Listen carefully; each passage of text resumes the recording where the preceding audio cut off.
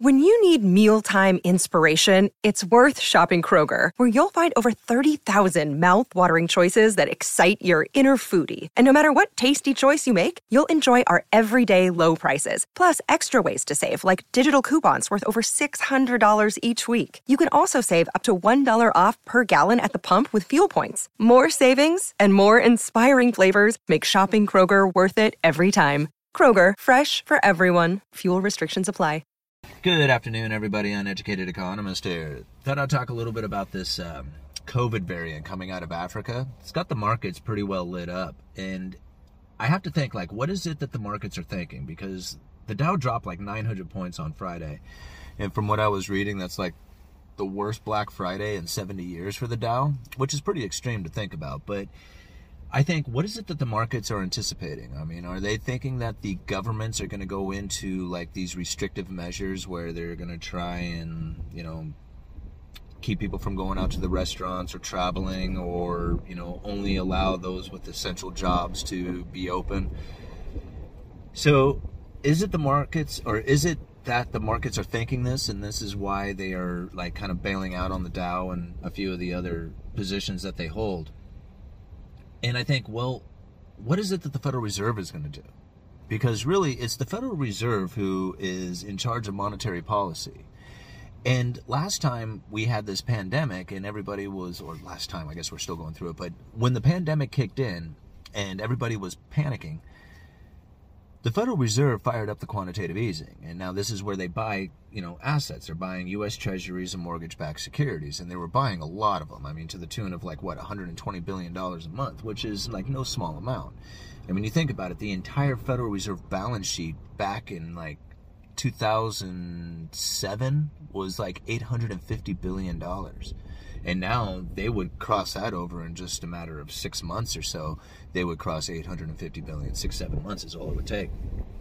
So the Federal Reserve had gone into some extreme money printing. And what were they doing with it? They were buying those U.S. Treasuries and mortgage-backed securities. And the whole purpose of that is to keep the interest rates low. They were trying to keep the economy accommodative, right? So that people would take out money to buy houses and cars and just spend into the economy, right? It was, how do they phrase it? It was being, supporting households and businesses, right? I love this. Support means you go deeper into debt. That's how they support, because they really can't do anything else. They can only allow you to go deeper into debt. So somehow giving you debt is support. But anyway, that's what they did. They went into this accommodative or incredibly accommodative monetary policy. And now what that really is that the U.S. Treasury now has a market.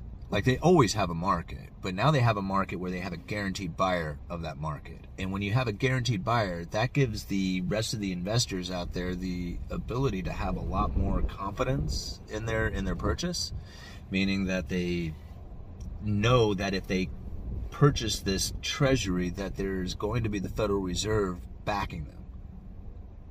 They don't have to wonder about what's going to happen. They know the Federal Reserve is going to be there. But now the Federal Reserve is talking about tapering, and they haven't.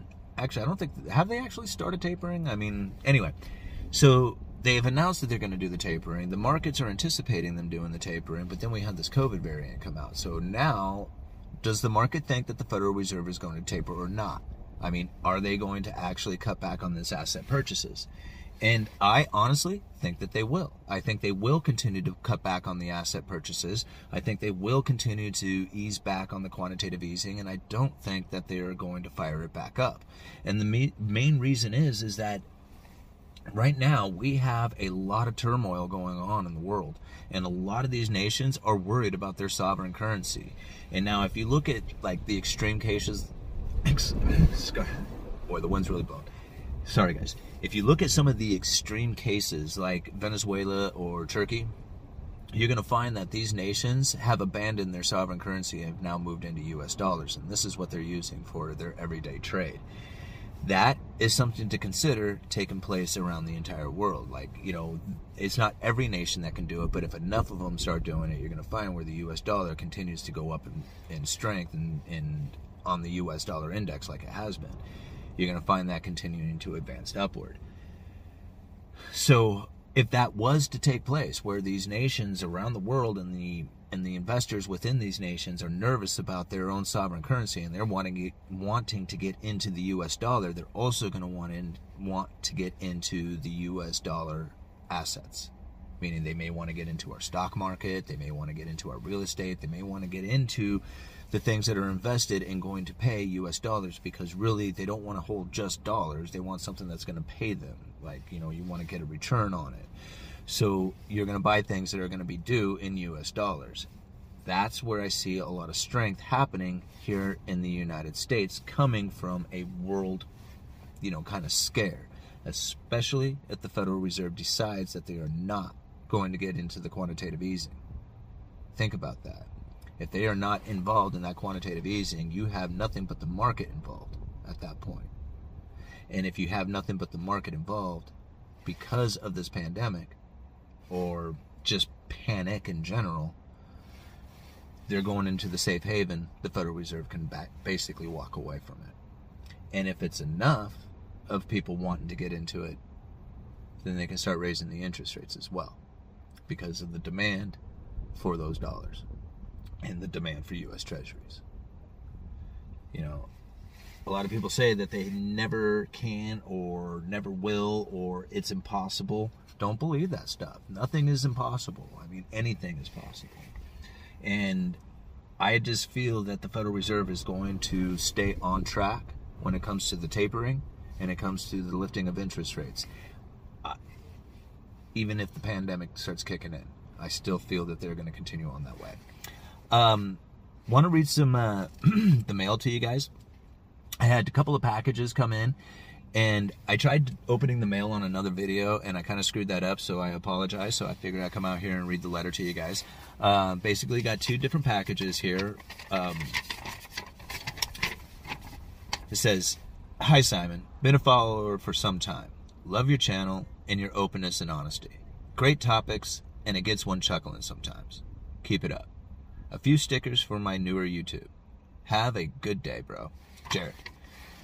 So thank you, Jared. It looks like it's Revert to Means. I haven't had a chance to check it out yet. So go check out Revert to Means and let me know what's going on there and whether or not you guys like it. So there's one of the stickers. There's another one. So thank you very much, Jared, for the stickers, and thank you very much for the letter. I really appreciate these things. This is really what it's all about, is the appreciation that you get for putting the videos out there. I've said it many times in the past that I'm not out here trying to make money. The money is nice. It's nice to have that incentive. It's nice for the motivation that I get to do it. But it's letters like this. It's the appreciation. This is really what does it for me. The other thing I had received is a package, and I didn't get a letter or anything from it, but in this package were these little upholstery clips, and it's for pinning the headliner back into place. So I have a few of these that I need to put in, and thank you very much for the upholstery clips. All right, Uneducated Economist, you guys let me know.